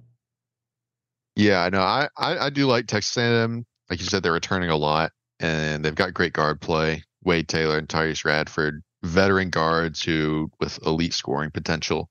And I think that's just key in college basketball. So I do like Texas A&M. They're definitely one of those teams I would kind of throw in that top tier of any of them could win it. Mm-hmm. I think that I would probably go, them, Kentucky. I like Alabama as a dark horse personally. I think a lot they're not ranked as highly because they lost a lot. Obviously, Brandon Miller being the main guy that they lost. Right. But they got a ton of transfers in this year. They got the number 5 transfer class. They got Grant Nelson, Latrell Wrightsell, Aaron Estrada. They've got a ton of guys coming in, so they're reloading. and I think they've got, I think they have a lot of talent as well. They won it last year, obviously. Disappointing again, losing in the Sweet 16. And then again, they're not going to have Brandon Miller, but I think they reloaded really well, and they're going to have another great season. So yeah, I think there's just a lot of teams in this conference that could compete for it. That it's really hard to pick one team to stand out and be the favorite. Right, I agree. A lot of interest in the SEC, folks, this season going forward. You might know a little something about this conference, Garrett, the ACC. Best college of basketball. I mean, best conference of basketball. Kind of. Oh, goodness. Well, we've got the rankings, or at least what the experts say here. Preseason projections. Duke, the favorite there. North Carolina comes in at number 2. Miami at 3. Clemson at 4. I mean, that is a veteran core. We can talk about that in a second. Virginia at 5. Wake Forest at 6. Virginia Tech 7. And here's NC State at number 8. Woo! Florida State 9th, and this is after they went 9-23 last season. Pitt comes in at 10. Syracuse 11. Boston College 12. Georgia Tech 13. And Georgia Tech, by the way, they kind of made a splash this offseason by hiring Damon Stoudemire away from his position with the Boston Celtics to replace Josh Pastner. Louisville, what a fall from grace. They went at one point, I think they were 4-28 last season at one point. They're terrible. Oof. That's so bad. And they used to be, honestly, I honestly considered them at least close to one of the blue blood programs, Just tough. They're at 14. And Notre Dame at 15. Notre Dame is in rebuild mode right now. They lost pretty much all of their starters. So yeah, they did hire Penn State's basketball coach last season. So, trending in the right direction maybe, but full rebuild in South Bend. So there's the ACC. Garrett, what are your thoughts there? Yeah, I think you've got Duke kind of as the runaway top tier team. I don't think any other teams are kind of in their tier. So yeah, I like Duke as the first tier. And then in the second tier, I think you've got, in my opinion, probably UNC by themselves. I think they're a clear-cut number 2 team. I think they have potential to compete with Duke. Right. They've got, Baycott and RJ Davis returning. Elliot Cadeau is going to be a great addition for them, running it with RJ Davis. So I think they're going to have some of the best guard play in the country, as well as, one of the best big men in Baycott. So I think they've got it all. Great transfers in Cormac Ryan, Harrison Ingram from Stanford. So yeah, I really like UNC. I think they have potential to compete with Duke, but I just don't think they, coming off last season, Baycott had a poor performance. They're losing, obviously, key contributor in Caleb Love. So we'll kind of have to see with them how they're going to mesh with new additions and new roles in their offense. But right. I definitely think they have potential. And so I've got them as kind of in a second tier of their own. And then to me, I think that rounding out teams that can compete for the title is Miami and Virginia. I think are in that third tier. I don't think Clemson's quite there. To me, Miami, they're losing Isaiah Wong and Jordan Miller, but they're returning really key pieces still with Nigel Pack and Norchid Omie, 2 juniors who combined for 26 points per game last year. And then they add Matthew Cleveland, transfer from Florida State. Very talented player. He averaged 14, 7, and 5 last season. So I like Miami a lot. UVA is a tough one because I think a lot of people are going to write UVA off because they're losing 5 of their top 7 players. Right. Really only Reese Beekman returning as far as, players who played significant minutes last season. And then they're really just going to be relying on 4 transfers coming in. So they're going to be a whole new team and not a lot of name power, not a ton of talent. So I have them here just out of respect for Tony Bennett and the system. He seems to, regardless of the talent on the team, he's always got a solid team that does well in the regular season. So I've got them in the top 4 in that third tier with Miami as teams who could compete, but I think that's about it. I think after that, you've got a few teams like NC State, Clemson, Virginia Tech. kind of on the outside looking in. I don't expect any of them to really, make a run at the title, but I think that those are all teams that are kind of on that fringe of, they're looking to make the NCAA tournament. That's kind of how my top few tiers of the ACC shake out. Yeah. And that all makes sense to me. And then, to your point about Virginia, I think this could be a very boom or bust season for the Cavaliers, just because, this is probably one of the least experienced teams that Tony Bennett's got since he took over back in 2009. Right. Just a lot of uncertainty. But like you said, his system, I mean, I remember speaking from personal experience at Washington State. I mean, he had a bunch of unathletic players that really probably would have been another man's trash, another man's treasure. He turned that team into a top 10 program at one point, where they were challenging a lot of teams and frustrating a lot of teams. And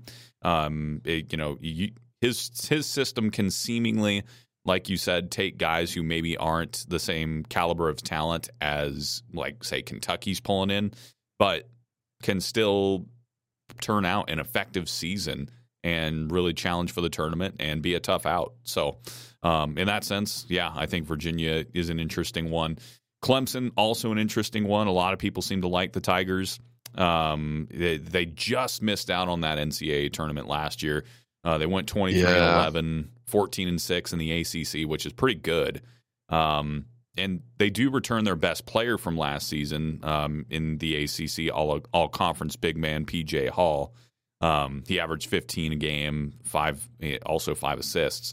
And they added one of the most experienced players from the ACC in the Syracuse transfer, Joseph Girard III. Girard also happens to be the leading scorer returning from the conference. So nice get there for the Tigers. But so there's definitely some interesting things going on here. But unlike the SEC, where we're both saying, man, I could see a lot of teams winning this conference, to me it's really Duke, North Carolina, and then everybody else kind of falls below. Basketball is a little tougher to predict in that sense, but I would probably say Duke, UNC, the clear favorites there, with Duke with the advantage. Yeah, Clemson, I think is I like, they had a good season last year, finishing third, obviously, but right, but they kind of got robbed. I mean, it's hard to say. There's a lot of teams deserving. I think they deserved a shot in the tournament, but NC State made it in, so yeah. I'm not complaining. So, but yeah, they Clemson lost Hunter Tyson, Brevin Galloway, Ben Middlebrooks, who didn't play a huge role last season, but probably would have this year. He's at NC State now. I don't know. I just don't think that they reloaded enough to make it back to, competing for the top 3. I think they're a little bit on the outside looking in, but I do think that I like them as a tournament team this year. Mm-hmm. I think they're kind of, like I said, in that 4th tier with State and Tech, and as sort of those will be my, how many is that? 7. Those top 7, I think, are tournament quality teams. Yeah. This next conference here, I feel like we can be pretty quick with, because to me it's kind of a one-horse race almost. How about the Pac-12? I mean, here's kind of how those rankings shake out. You've got Arizona at 1, USC at 2, Colorado at 3, UCLA 4, Oregon 5, Arizona State 6, Utah 7, Stanford 8, Washington 9th, Cal 10th, Washington State 11th. Woo! We're not 12th. Oregon State 12th. I feel like this is one of the most top-heavy conferences that we've seen in a while. I guess I'm not really, as I look through the Pac-12 here, to me it's Arizona, USC. Colorado could be interesting just from the experience factor. But UCLA, Oregon, I feel like they're in that 3rd tier. You're bringing up the ACC tier system here. I feel like Arizona, clear-cut 1, and then USC, Colorado 2, UCLA, Oregon 3, Arizona State you can maybe throw in there just because they have gone to the tournament numerous times and they've actually had some big upset wins, like over Kansas randomly. Right. So you could throw maybe them in the conversation. Utah can be tough at times, and a lot of people seemingly think Stanford is a little underrated and that we could see some improvement there. But right now, I just feel like the Pac-12 is kind of a shell of what it used to be as far as a basketball conference. And, well, it's not going to be a conference for much longer. You get the idea. Right. Yeah. There's not a ton of teams in this conference that I love in terms of being elite. I think Arizona has the best chance, like you said, so they're kind of in that top tier. They're going to go as Caleb Love goes. We talked about him leaving UNC and just the inconsistency of him. He's a volume shooter. He just wants to run down the court and jack up shots. And, we saw in the tournament run that they made 2 years ago that he can win you games and he can carry a team all the way to the title. He's got that ability and that ceiling, but his floor is also very, very low. Right. I mean, last season he shot 30% from three, but it's not someone you want, shooting 10 threes a game.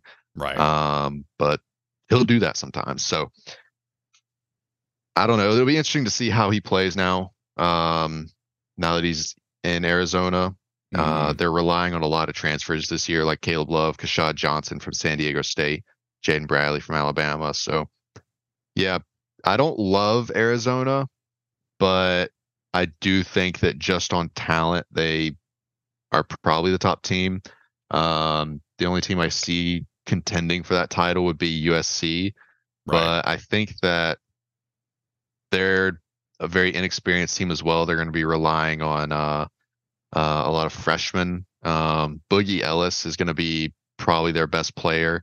He's a fifth-year player, averaged 18 points a game last season. Pretty solid shooter as well, 39%. I think that this team, if they can get hot, they've got the shooting ability to beat anyone and make a run. But I just think that talent-wise, they're not at the level of Arizona. So, but I think USC, if anyone is going to knock them off, I think they're going to be ones to do it. Right. Yeah. And I really like Colorado as a team just because I feel like this is a team that Coach Tad Boyle, had kind of built the right way.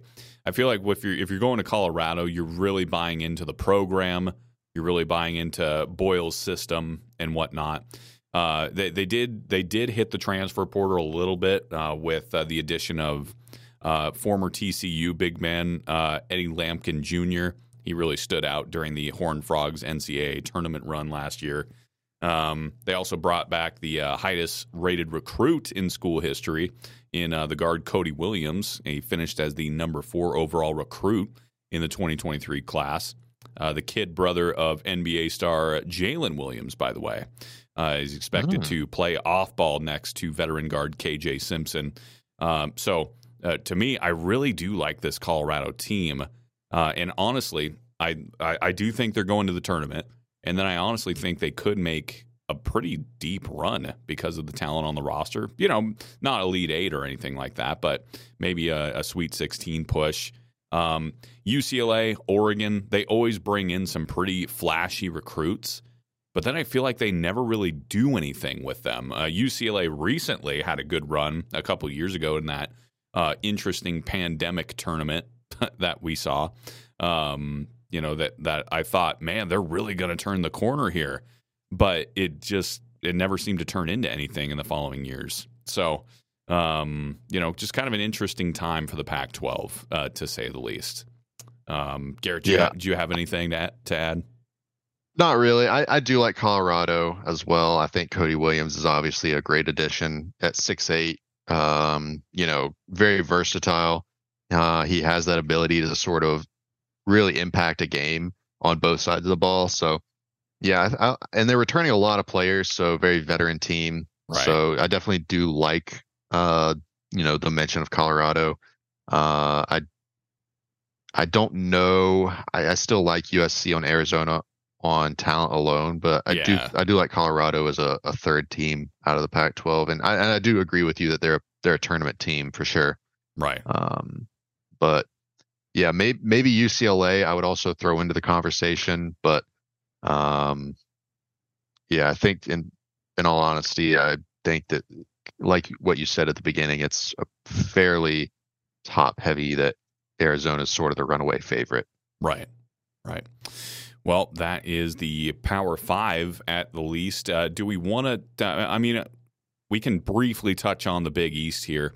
It's the top three teams in that Tier 1. You know, you got a lot of people are picking Marquette to win this conference. They got Marquette, UConn at 2, Creighton at 3, Nova at 4, St. John's at 5, and then you kind of get into the second half. You know, you got Providence, Xavier, Seton Hall, Georgetown, Butler, and DePaul. But man, some really historic brands in this conference.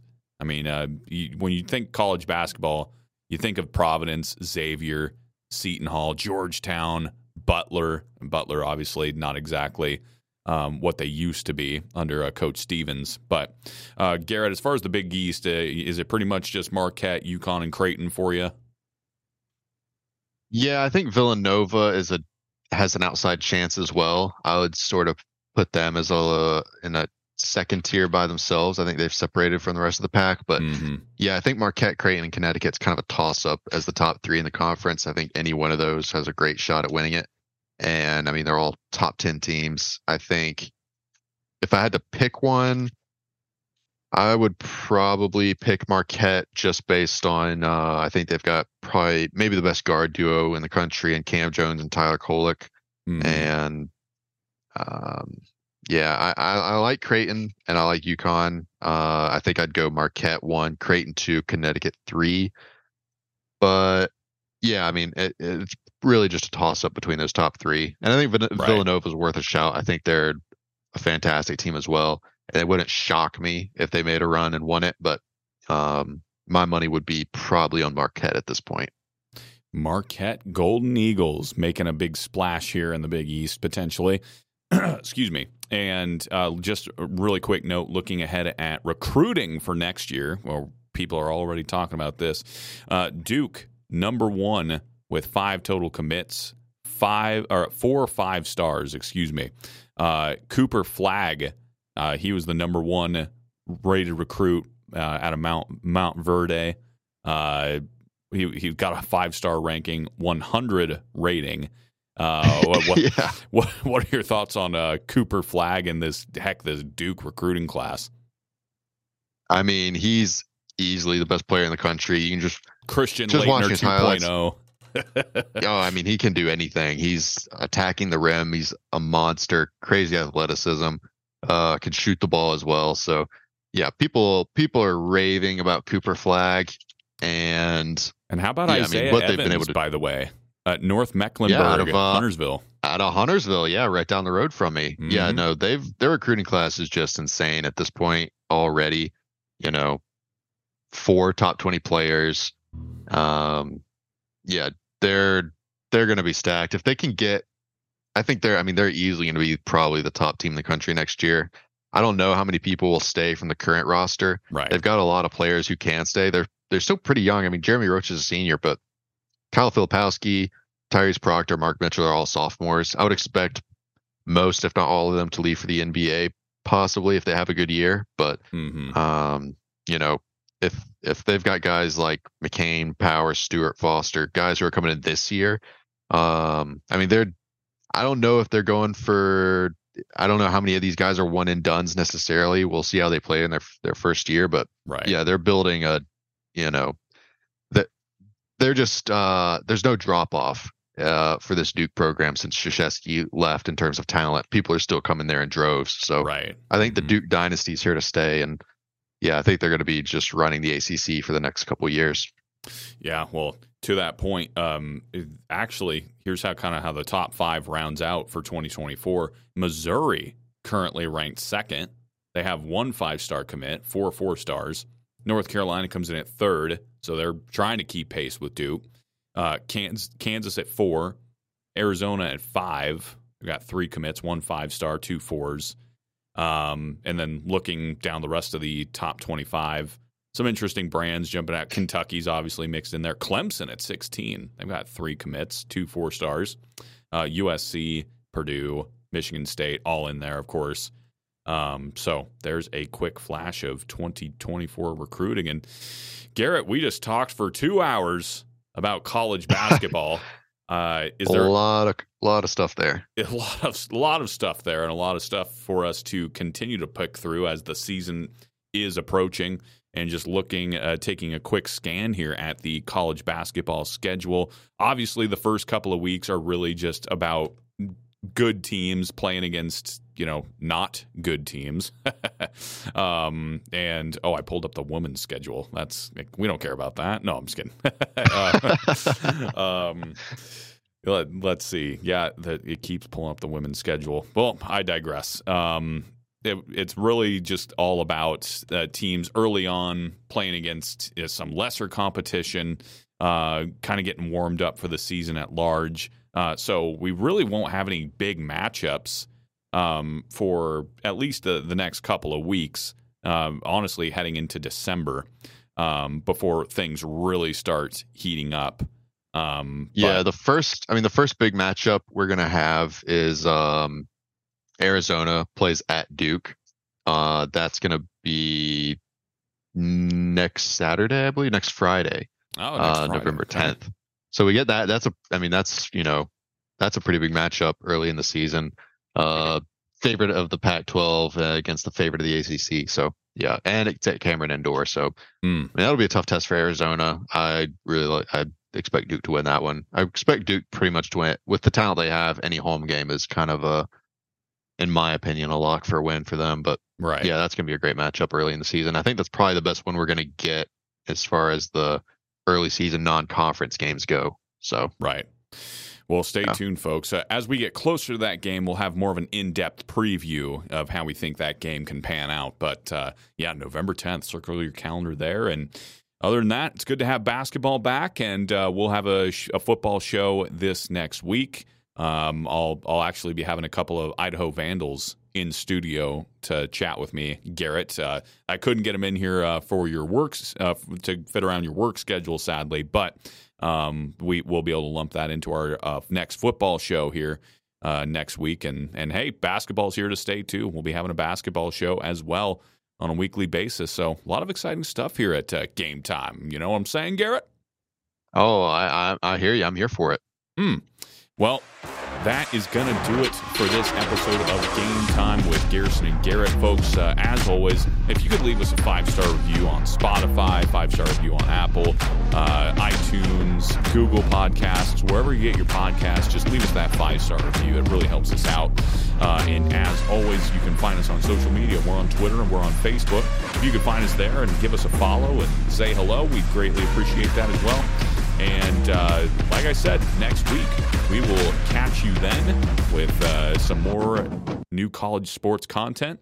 And thanks so much for your listen, and we will see you next time on Game Time.